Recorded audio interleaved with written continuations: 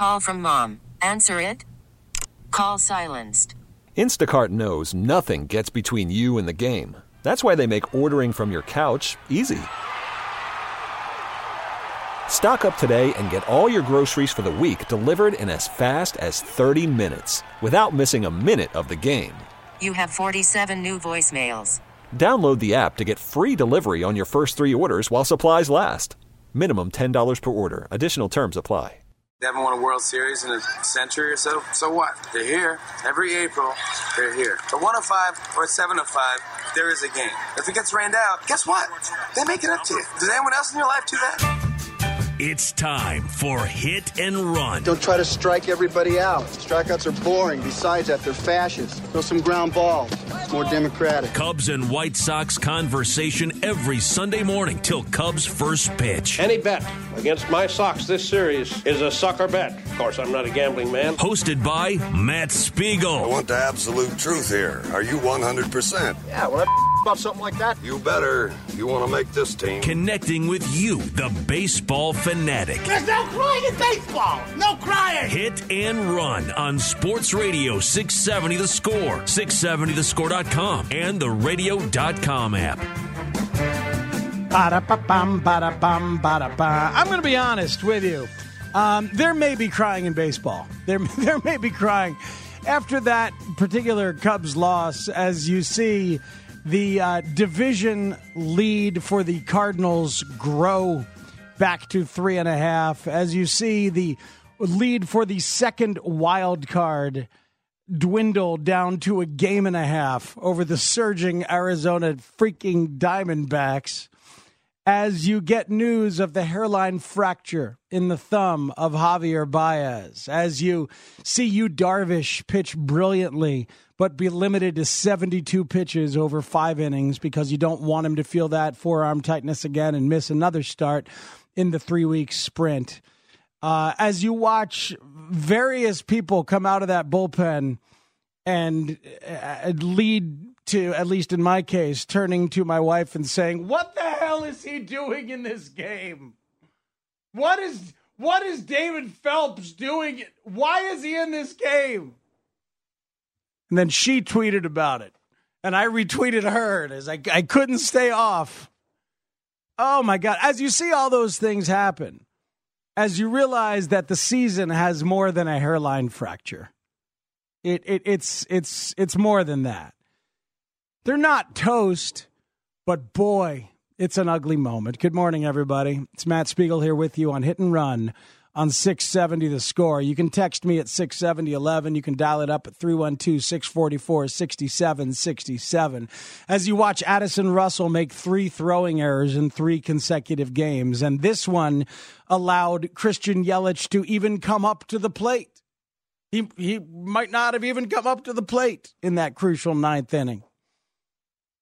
And you see Yelich do his thing as the best player on either team again. And the guy who the other night, you realize what Yelich did 2 nights ago. He had reached base 5 times, okay, including the go-ahead 3-run homer off of Cole Hamels. Excuse me, on base 4 times on Friday, just 4. Then yesterday, last night, on base 5 times. And his manager, Craig Counsell, after the game says that was the best game he's ever seen Christian Yelich have. He stole 3 bases, every one of them giving his team a chance to score runs in those innings. He accepted his walks being pitched around. Pitching changes are made because of him. In Joe Madden's mind, David Phelps is out there to pitch to Yasmani Grandal because Derek Holland is then going to come into Christian Yelich, and then it's going to be Rowan Wick for a 4-out save. That apparently was the plan after the game. That is an insane and ambitious plan, if you ask me. David Phelps? Come on. Pitch 1, Yasmani Grandal, go boom, and you got a tie ball game. But look, there's so many big picture things that make the single loss minutia feel almost silly today. We will engage in both with you. Dial it up at 312-644-6767. Why did this happen? Why does that happen? How is Wilson Contreras, who was absolutely brilliant for his first 2 games back, hitting 6 for 8, hitting everything hard, how does he have no at-bats in 2 games since? How do you do that? How does that happen in the middle of a stretch where you have to win every game? Okay, Victor Caratini's going to catch Yu Darvish, and we know why, because even though Contreras has his unnecessary cat-like reflexes more under control than ever before, even though his explosive energy, which is a distraction to some, is more under control than ever before, Darvish would rather pitch to Caratini. Okay, I'm good with that. When Darvish comes out, Contreras needs to come in. It's on fire. No Zobrist and no Contreras. Now, I know that Zobrist is not usually gonna start against your lefties. Okay, the problem is leading off Albert Almora should not have been an option. It shouldn't be an option anymore. It just doesn't make a lick of sense anymore.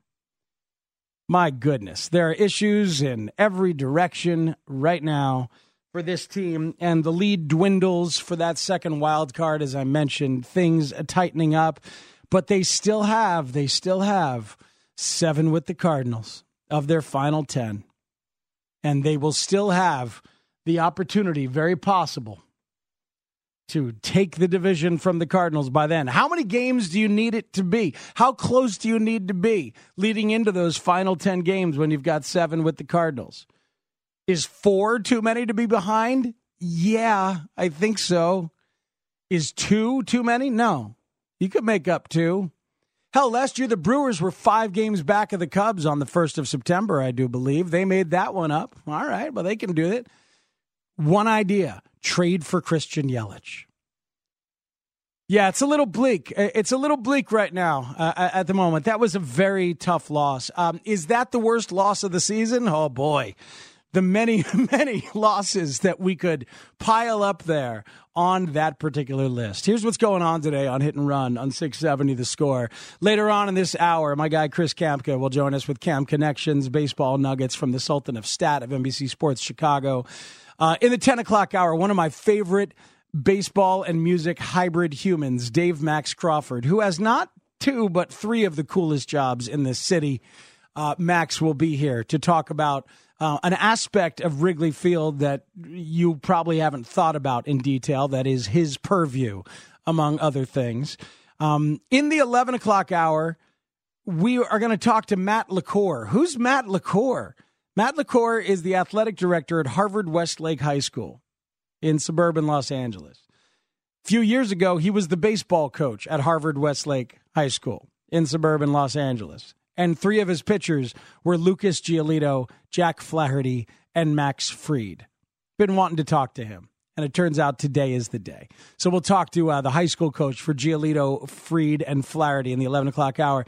And Eno Saris from The Athletic will join us as well in the 11 o'clock hour. He wrote something really interesting about player development and about what we may or may not know as a collective that is leading towards player development issues all around the game of baseball. And your phone calls are not just welcome, but elemental to the very completion of the broadcast. 312-644-6767.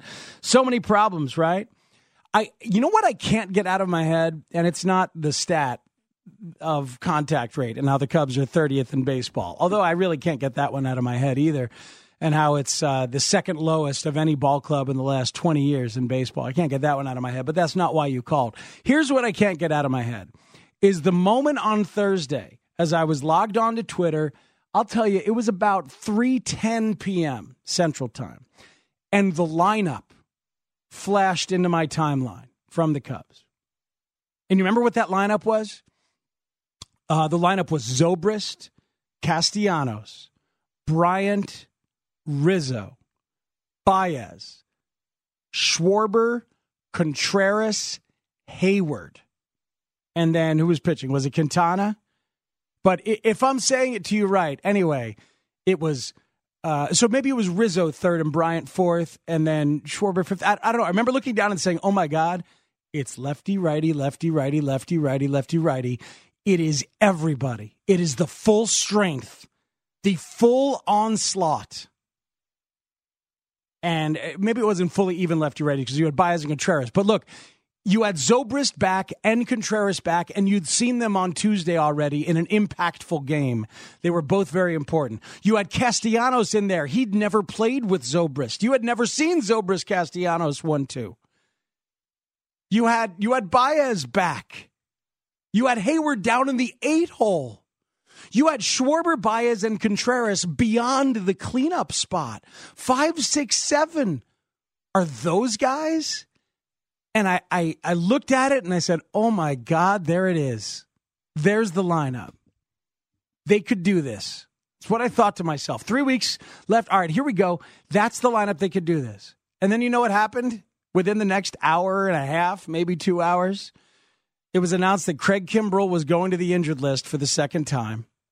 And Javier Baez was a late scratch because he went and took batting practice and felt some pain in his thumb. Addison Russell subbed for him in the lineup tonight. They still scored a big pile of runs. Still scored 10 runs. Offense looked great. Chase Anderson, after that game, that's who it was against, Chase Anderson. He said, boy, they're different than what they used to be. And Zobrist really changes things for them. And it's absolutely true that he does. Zobrist, his value has been completely obvious over the past week. If you were one of those people saying, how does one guy change everything? He does. He does. But that lineup never happened. And over that next 2 hours, when Kimbrell hits the injured list again, and Baez is a late scratch and probably will not play again the rest of the regular season, Javier Baez, is when things fell apart for the final time. In a full calendar year, where everything was supposed to feel urgent and supposed to feel intense, It finally has reached the point where you better not lose a single game. You can't lose a game anymore. You can't just chalk that up to, oh, well, that happened. Yelich got you. And so it goes. And you move on. You can't do that anymore. Every game is sacred. Every game.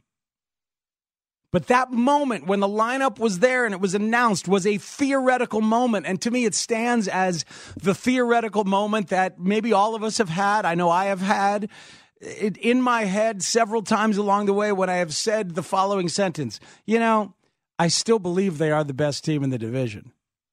How many times have I said that? My God. It felt a little bit like a rationalization when I picked them to win the division in March, to be honest.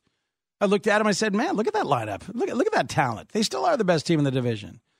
Well, here we are. They're 3.5 back. They're not the best team in the division. They have all sorts of problems and blights and issues and unfortunate construction as an offense. Unfortunate construction as a bullpen that has since been, for the most part, salvaged. But now with Kimbrell out, and let's face it, he did have a 5.68 ERA, even with the Cubs, even as it is. But now you have a manager who must be perfect. To make things work in that bullpen, he must be absolutely perfect. And Joe has not been perfect. I guess he liked David Phelps to pitch to Yasmani Grandal. But I don't get it. When you've got Kinsler and Wick available and rested and ready to go, those are your two most trusted, even or ahead bullpen arms, period. Right now. Right now, they are with no Kimbrell. Those are your guys. You want to close with Wick? Okay. Then use Kinsler to start the eighth. I mean, you like Kinsler against lefties anyway. I guess you like Phelps against lefties, but, I mean, come on. And then, you know, we can dissect the decision to pitch to Christian Yelich, who basically is Barry Bonds right now.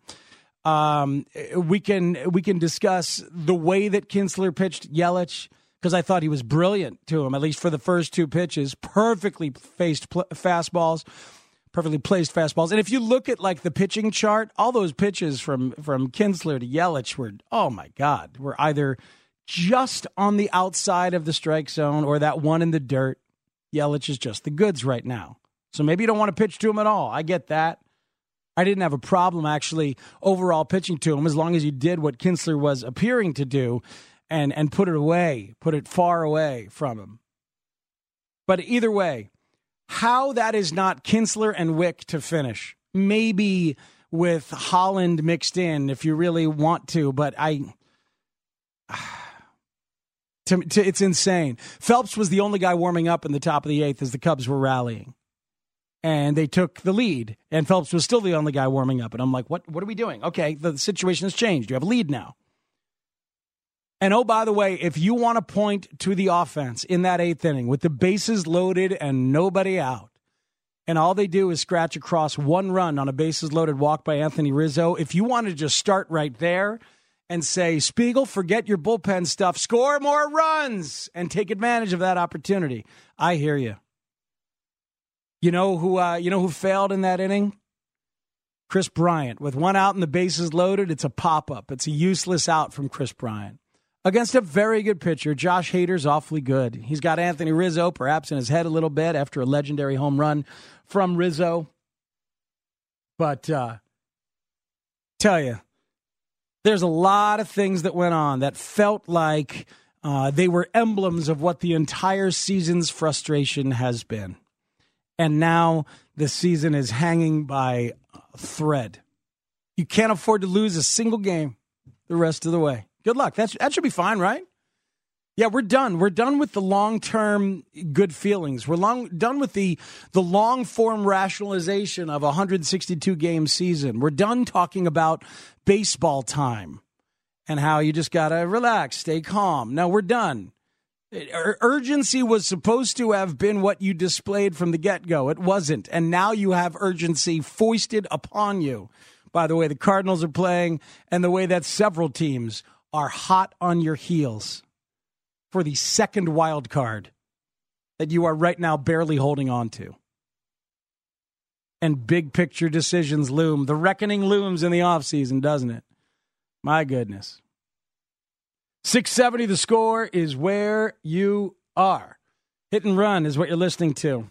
I am Matt Spiegel. I'm here with you up until Cubs pregame at 12:35 or so. Dylan Cease goes for the White Sox later on against the Angels. John Lester for the Cubs against the Brewers. And that's all there is today. That's all that this sports day has to offer because it's still baseball season. At least right here it is on Hit and Run on 670 The Score. Hang tight, and we will be right back and take your phone calls and your texts and your emails and more right here on The Score. Worried about letting someone else pick out the perfect avocado for your perfect impress them on the third date guacamole? Well, good thing Instacart shoppers are as picky as you are. They find ripe avocados like it's their guac on the line. They are milk expiration date detectives. They bag eggs like the 12 precious pieces of cargo they are. So let Instacart shoppers overthink your groceries so that you can overthink what you'll wear on that third date. Download the Instacart app to get free delivery on your first 3 orders while supplies last. Minimum $10 per order. Additional terms apply. Welcome back in on 670 The Score. Texters getting in at 670-11. Cubs players are valued by Chicago fans and media a notch higher than their reality. If you classify players as average, good, very good, great, Rizzo, Bryant, Baez are very good. Not great. What he goes on to talk about a lot, but it's just it's things have not progressed the way that anybody thought, and they have not progressed the way that Jed Hoyer thought. We're going to play some of Jed Hoyer's comments for you from earlier in the week later on because it's about the offense, and the offense is what needs a lot of conversation. It's what, frankly, needed a lot of conversation, a lot of activity last offseason, and it didn't happen. It's meriting a lot more conversation, and it will merit more activity than it actually got last offseason. That's for sure. Guys on Twitter and girls on Twitter getting at me as well, and appreciate that, as a lot of folks are upset with the myriad things that Joe Madden did. Madden mixing and matching, lineups and certain pitchers, while Counsell is using his guys. I mean, he goes to Pomerantz. It was interesting to watch the beginning of the 8th inning. He goes to Junior Guerra, and he said afterwards that Guerra was going to be in charge of the 8th, and then Hader the 9th, and maybe the 10th in a tie game. Knew he had Hader for 2 innings. And then Guerra walks the leadoff man in Caratini. So then he goes to Pomerantz, who gives up a single to Zobrist and a terrific at-bat, and then another walk. And then he decides to go to Hader right there. Screw it.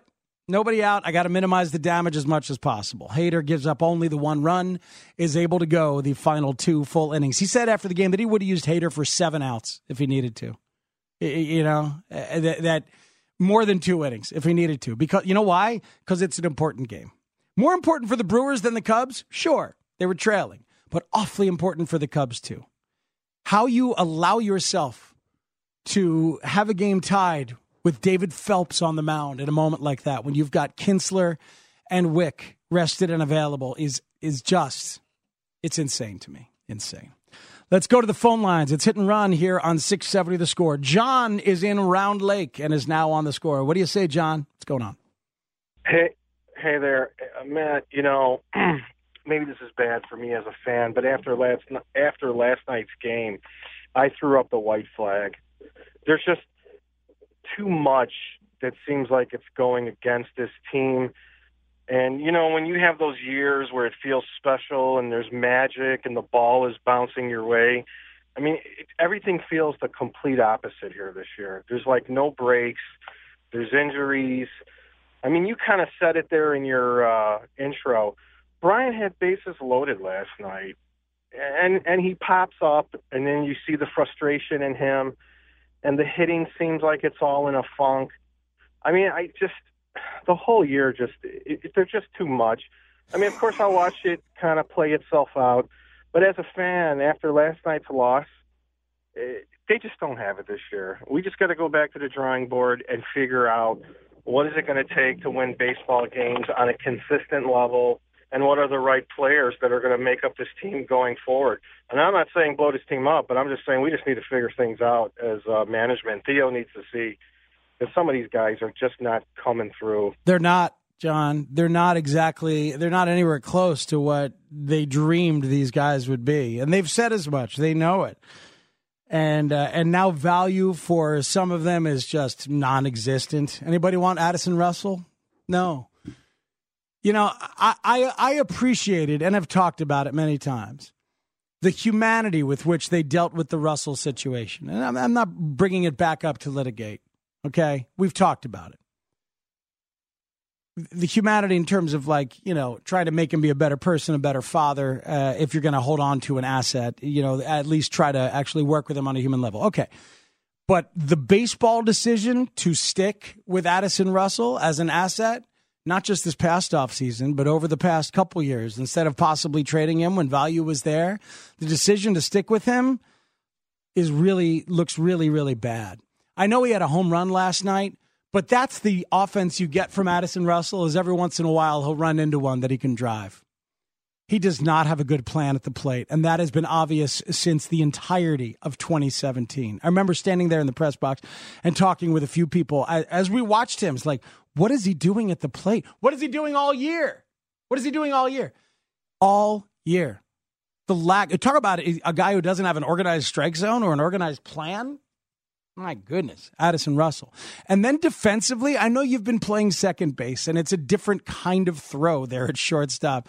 But to still have the kind of balance issues that lead to an errant throw 3 games in a row here in September as you're playing shortstop, crucial games of consequence, and you make 3 throwing errors in a row, and it's an issue we've seen before.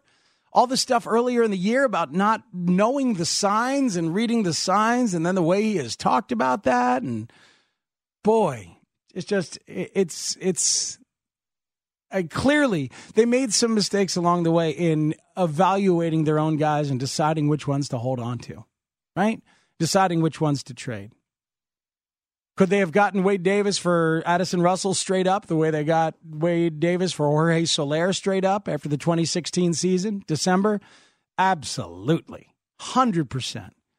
Would that have been hard to pull the trigger on because Addison Russell's coming off a 2016 All-Star season in which he was huge in the playoffs? Yes, it would have been hard. It would have been hard to do. That's a difficult bullet to bite at that point.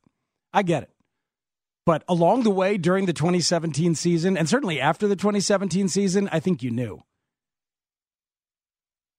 I felt like we knew. Irish Bill is on the northwest side. Is this the Irish Bill? Longtime guy. Yeah, man. How you doing, buddy? Great haircut. It's a beautiful haircut you got there, buddy. Irishman, I feel like I hear from you once a year, and it's when things are ready to be mailed in. Man, I'm getting on the Amtrak train, heading up to Milwaukee in about an hour's time, taking Amtrak up to see the game today. But, Matt, listen. Every time they were 2-0, they especially the light hitters. Almora, I don't know what Almora's hitting for the year. He's hitting probably 230, 240. But when he's 203-1, he's got to be hitting less than 200 because he refuses to take pitches. And I mean, you're supposed to mash at 203-1. Yeah. And I mean, last night, first pitch of the game is a ball. Next pitch, swings, flies out, routine fly ball. And when they're on the road, I don't know what the story is, but they can't generate any runs on the road in the first inning. It's like every road game, the first inning, it's 12 pitches, 3 outs, goodbye, and let's go play defense. And I don't know what's the story with last year when they fired Chili Davis, we were told they're going to this guy and he knows all the hitters from the minor leagues. Yeah. And yet it's the same story. I don't know what it is.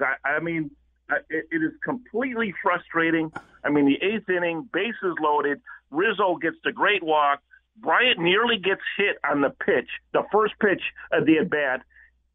I mean, if he stands there, he gets hit, it's 3-1. But instead, he swings, hits it off his foot, then he pops up, and then Bodie, of course, takes one, swings at one, takes a ball, and then looks at one right down the middle. Yeah. And it's just completely insane. I'll tell you what it is in terms of the offense, Irishman. Thank you for the call. They've got a lot of the same kind of guys.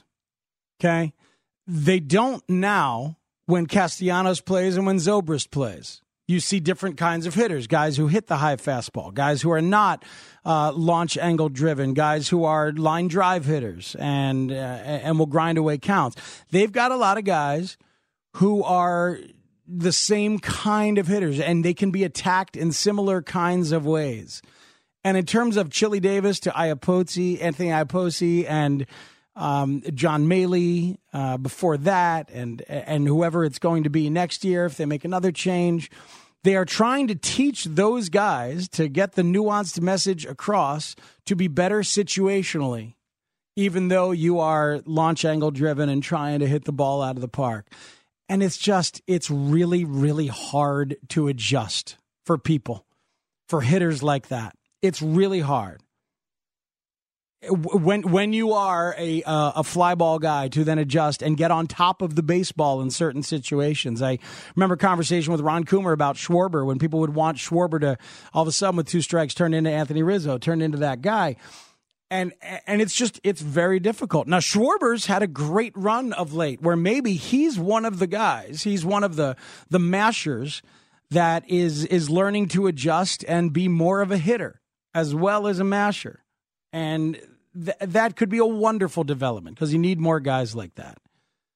But for the most part, they've got a lot of the same kind of hitter who just has not learned to expand the repertoire and is too easily attacked.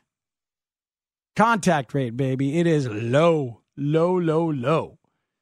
Let's go to Bill in Lombard on 670 The Score. Bill, you're on Hit and Run. Good morning. What's happening? Hey, Bill. Oh, yeah, it's my job to press the button, not yours, Zach. I got it. Hi, Bill. Sorry, go ahead. Hey, Bill, turn off the radio and talk at me. Okay. Good morning. Morning. Sorry about that. It's okay. I just wanted to call with respect to last night's game.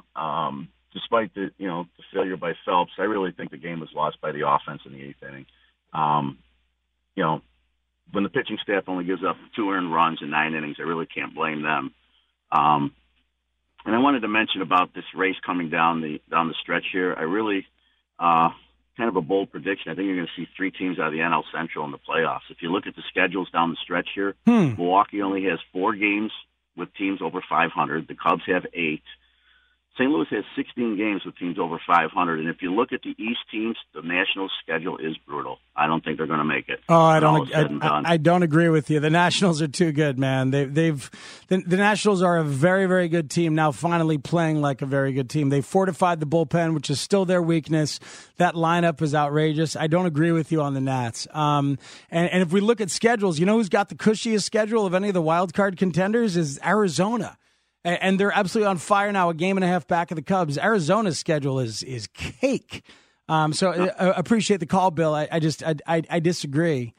The question is whether, oh my God, can the Cubs hold on and make the wild card?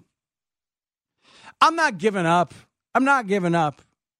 Because they've got those 7. They've got those 7 with the Cardinals at the end. They've got fate in their hands.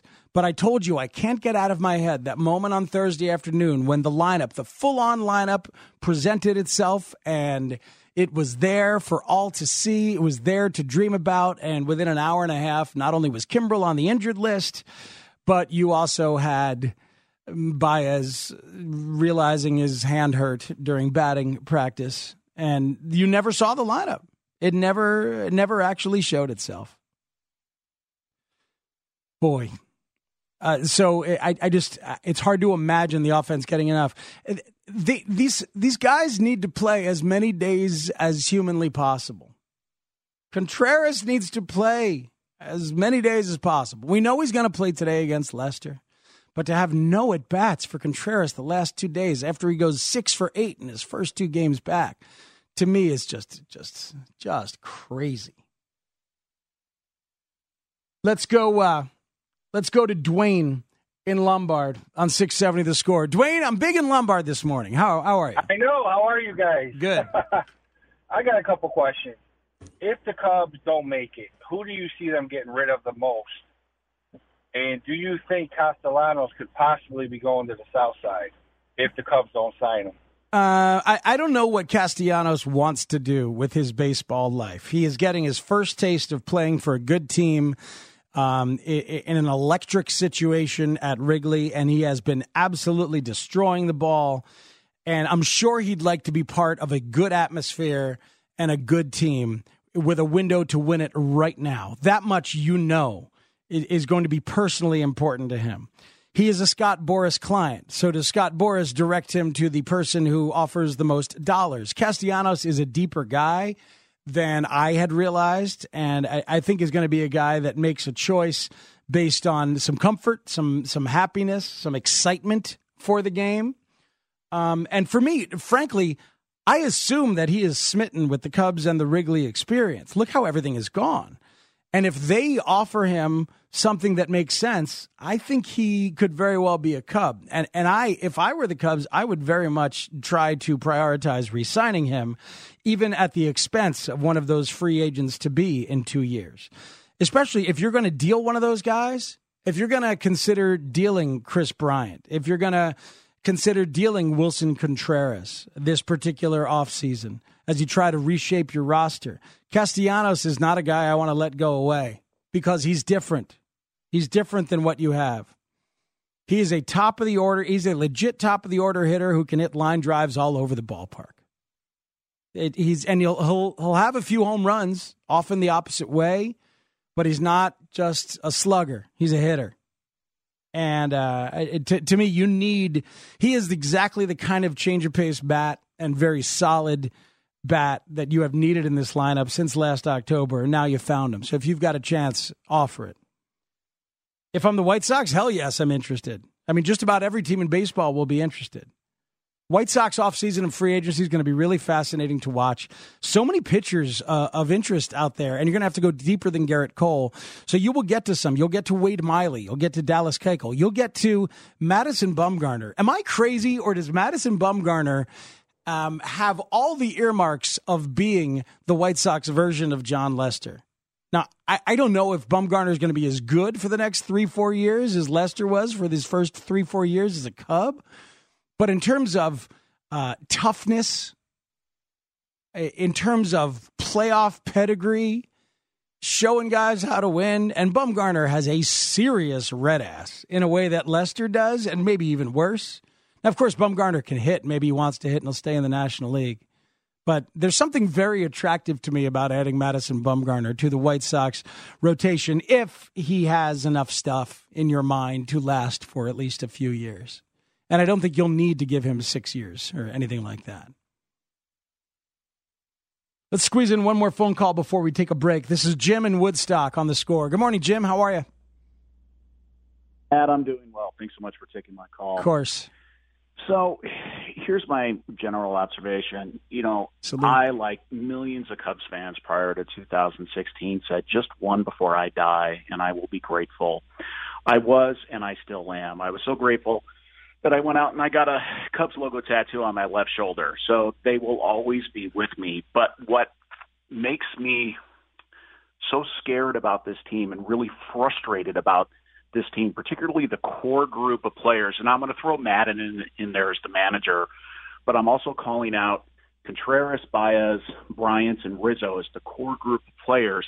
I fear that they will be remembered in this town as the baseball equivalent of the '85 Bears, because they are on their way to wasting so much talent.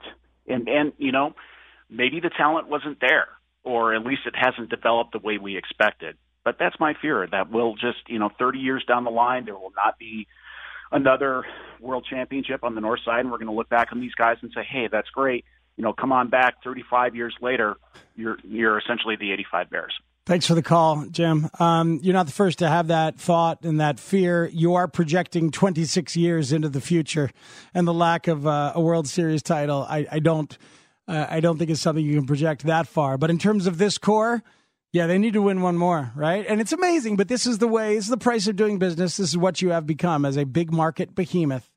And the standard that you have set is that if you don't win 2 World Series in this window, it will be looked at by some as a failure. Absolutely. And I get it. And as you look back on the '85 Bears, it is both. It is both the brightest shining moment of Bears history over the last 40 years, at least going back to 1963, so last 56 years. It is both the brightest shining moment and an emblem of failed expectations, because they should have won another one, or at least got to another one, right? Yeah, this Cubs thing it's got a chance to feel that way. I'll say this, I think baseball's harder. I think it's harder. I think it is more dependent on a collective, and things really are really going well for a lot of people, and building a full-on crafted team. We could argue about that sometime, whether it's harder to build a winner in football or in baseball. But it's a challenge. It is a big challenge for some incredibly smart people. And the reckoning, I think, is upon us. No matter what happens here the rest of the way, I think the reckoning is going to be upon us. All right, it's The Score. It is me, Matt Spiegel, here with you. We will come back and talk to my guy, Chris Kampka, with Camp Connections, coming up next on 670 The Score.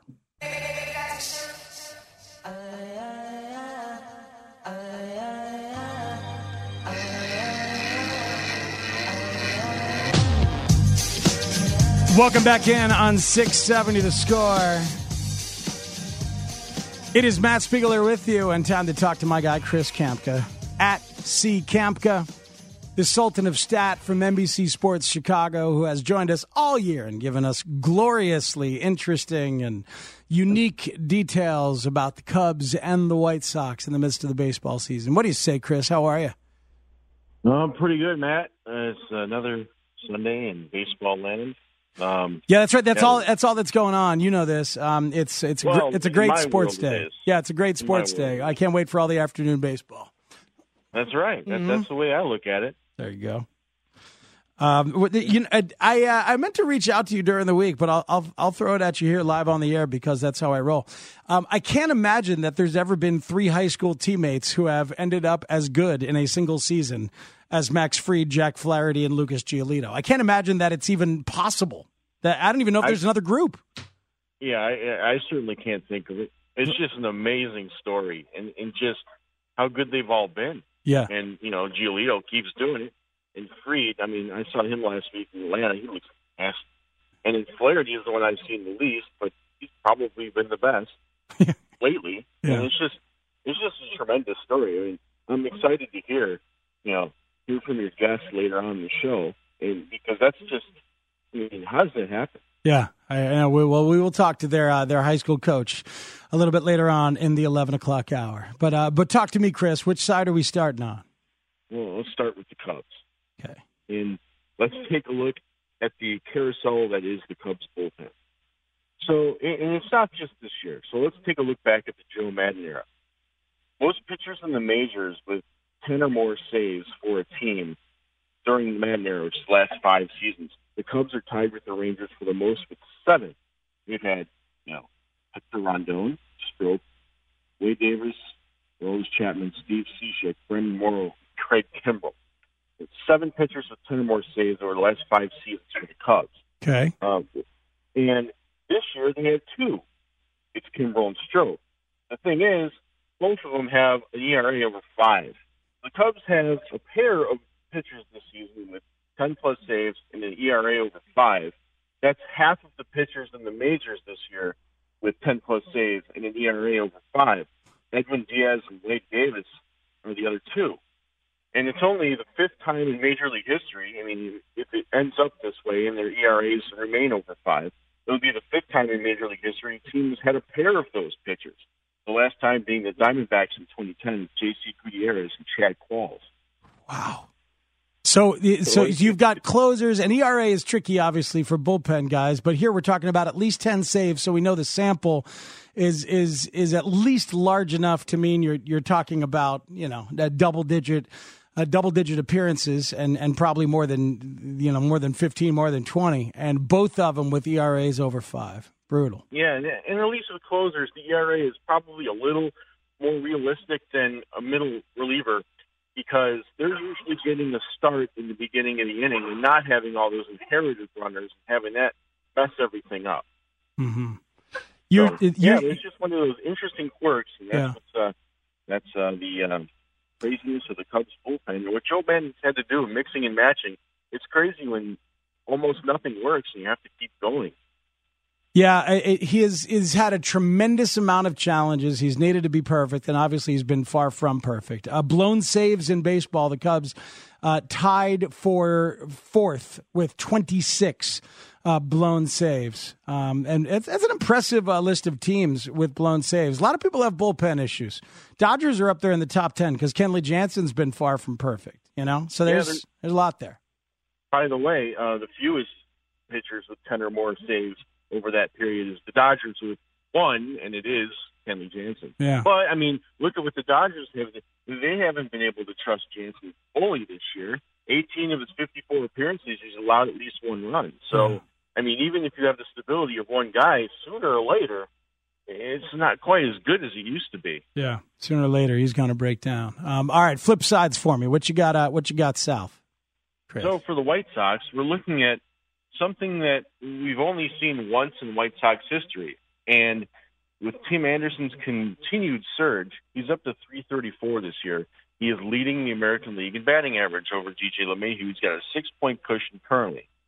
Meanwhile, Jose Abreu quietly has pushed his way to the front of the American League in RBIs with 111. He has a 4 RBI cushion over Rafael Devers. So the White Sox as a team have 2 legs of the Triple Crown, so as if the season were to end today. It's only the 2nd time in White Sox history that they would be able to do it if they go ahead and finish it off. Ooh. The only other time that the White Sox as a team have had 2 legs of a Triple Crown is 1972 when Dick Allen did it by himself. Oh, wow. He had 37 homers and 113 RBIs. He finished 3rd in the batting range that year at .308.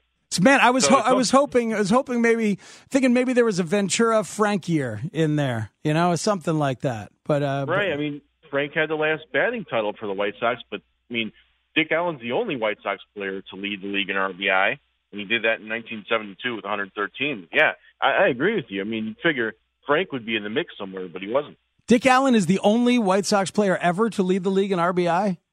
Yeah. 113 in 1972. That was an incredible year. And even if you look at the era of baseball, it wasn't the most offensive era. So if you look at his numbers, they're even more impressive when you put him in a league context. It's quite something that Abreu is just kept on going. His consistency in every single year of that contract is pretty staggering. Really. He is, and I think, we really have to appreciate what he's been able to do, especially with a team that's been mostly under 500. And certainly not due to Jose Abreu. The guy has come and hit every single year of that contract, which is still the largest contract in White Sox history.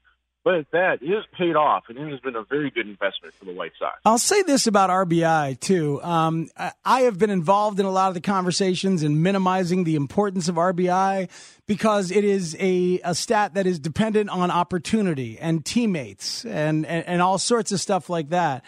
But watching Jose Abreu with men on base, he adjusts. He's a very, very smart and capable situational hitter. So it should not be a surprise that his RBI numbers have been as consistent as they have been. In a way, though, this year it's been a surprise to me in this respect. The fact that the White Sox are always at the bottom of the league in walks, and they have a pretty low on-base percentage. For him to lead the league in RBI is pretty impressive, considering the White Sox don't get the most base runners. Yeah, no, this is true. There'll be time in the next couple of weeks, Chris, before we wrap up on Hit and Run to really think about what a batting title means these days. I mean, some very impressive players have won batting titles in recent years, but also some guys who you're like, what? He won a batting title? But for Tim Anderson to be up at 334 right now, maybe the cleanest way to say it is that's a big part of his 869 OPS, which is great. Well, and it's like the on-base percentage is only 354, and 334 of that is hitting. But, hey, the on-base percentage is 354. Right, and I think it's a big deal, especially for confidence level, him going forward still in the very beginning of his major league career. I mean, he gets that confidence level for the batting title. I mean, who knows where that gets him going forward. Yeah. I mean, and with that batting, the on-base percentage not being the highest, well, if he can drive that on-base percentage with batting average, which he's capable of doing from watching the way he's really improved in his plate coverage.